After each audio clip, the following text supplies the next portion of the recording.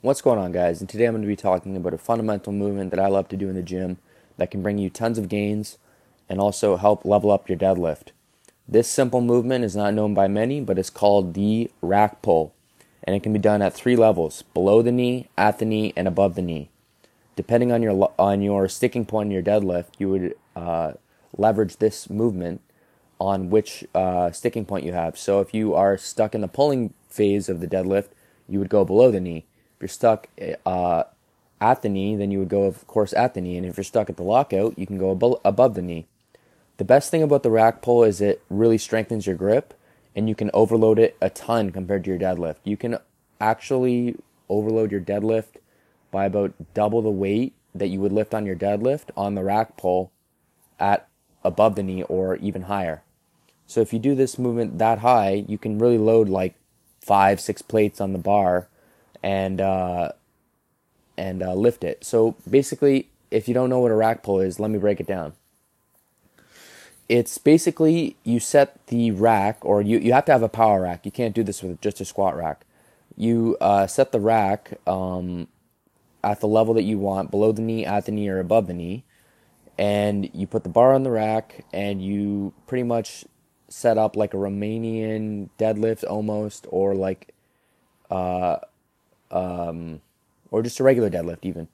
And you just lift it and you pull the lock out. It's that simple.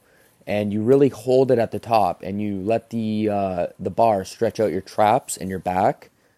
And there's also tons of chest gains on this movement. So you'll get lots of weighted stretch, it's called, on the traps and the chest.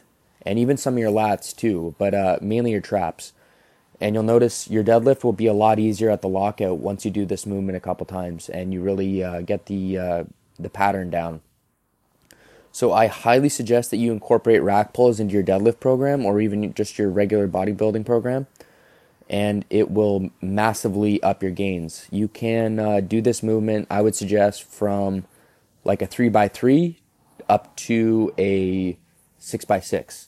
So you could do, depending on how heavy you're going, if you're going double your deadlift weight, you could go at 3 reps or 4 reps and, just focus on that weighted stretch at the top.